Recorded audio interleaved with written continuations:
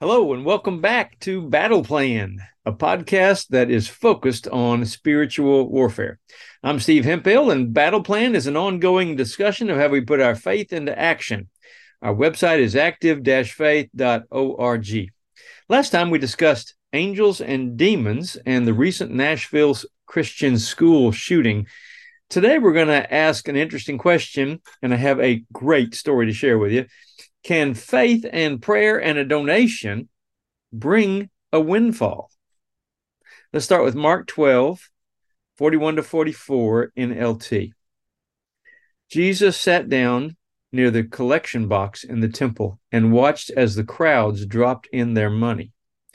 Many rich people put in large amounts. Then a poor widow came and dropped in 2 small coins. Jesus called his disciples to him and said, "I tell you the truth, this poor widow has given more than all the others who are making contributions, for they gave a tiny part of their surplus. But she, poor as she is, has given everything she had to live on." Today's story involves a friend of mine, a friend who is a very generous person. He makes good money, but he gives away so much, he doesn't have much of a cushion. He got a call one day about a lady in Haiti who was dying of cancer and didn't have the money to go to the hospital and get medication that would help her in her transition into death. He actually gave them the money needed to put her in the hospital and have her on pain medication so she could die peacefully and without pain. And she died. But the amount of money he gave to make that possible made him short, and he couldn't pay all his bills. So he prayed. And by the way, he only prayed. He didn't tell anyone. He didn't ask anyone else to pray. He just prayed. The money didn't come. He couldn't pay his bills. So he began to contact some of his creditors and asked for an extension and a payment schedule that could be worked out. But in the middle of doing that, he got a call from a lady he knew from another state. She just asked, "How are you doing?" And he said, "I'm fine. How are you?" He didn't tell her about his financial situation.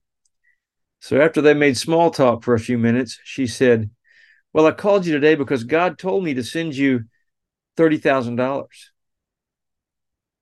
He said, "I'll call you back." And he hung up. He couldn't talk.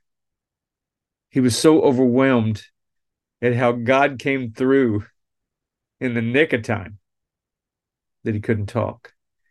When he called her back, he said, "Would you please repeat what you just said?"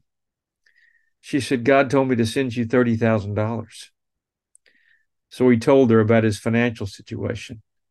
He told her he was going to keep 10,000 of it to pay all the bills he owed, but he was going to give 20 people $1,000 each and ask them each to write her a thank you note for the donation.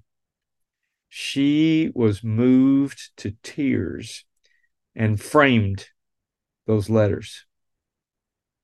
So, in light of today's thoughts, let me suggest part of your personal battle plan might be to remember, to remind yourself that God is generous to you if you're generous to others. See, it's Satan who wants you to be stingy.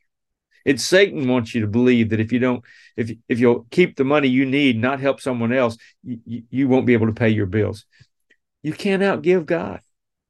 Maybe you could pray like this: "Lord, help me to be giving to others as you've been generous in giving me more than I need." In Jesus' name. See you next time on Battle Plan. We're going to ask another interesting question. Can a 5-year-old become demonized through touch? Don't miss it. And let me remind you to keep praying, because prayer works. God loves you, and I love you. Have a great day.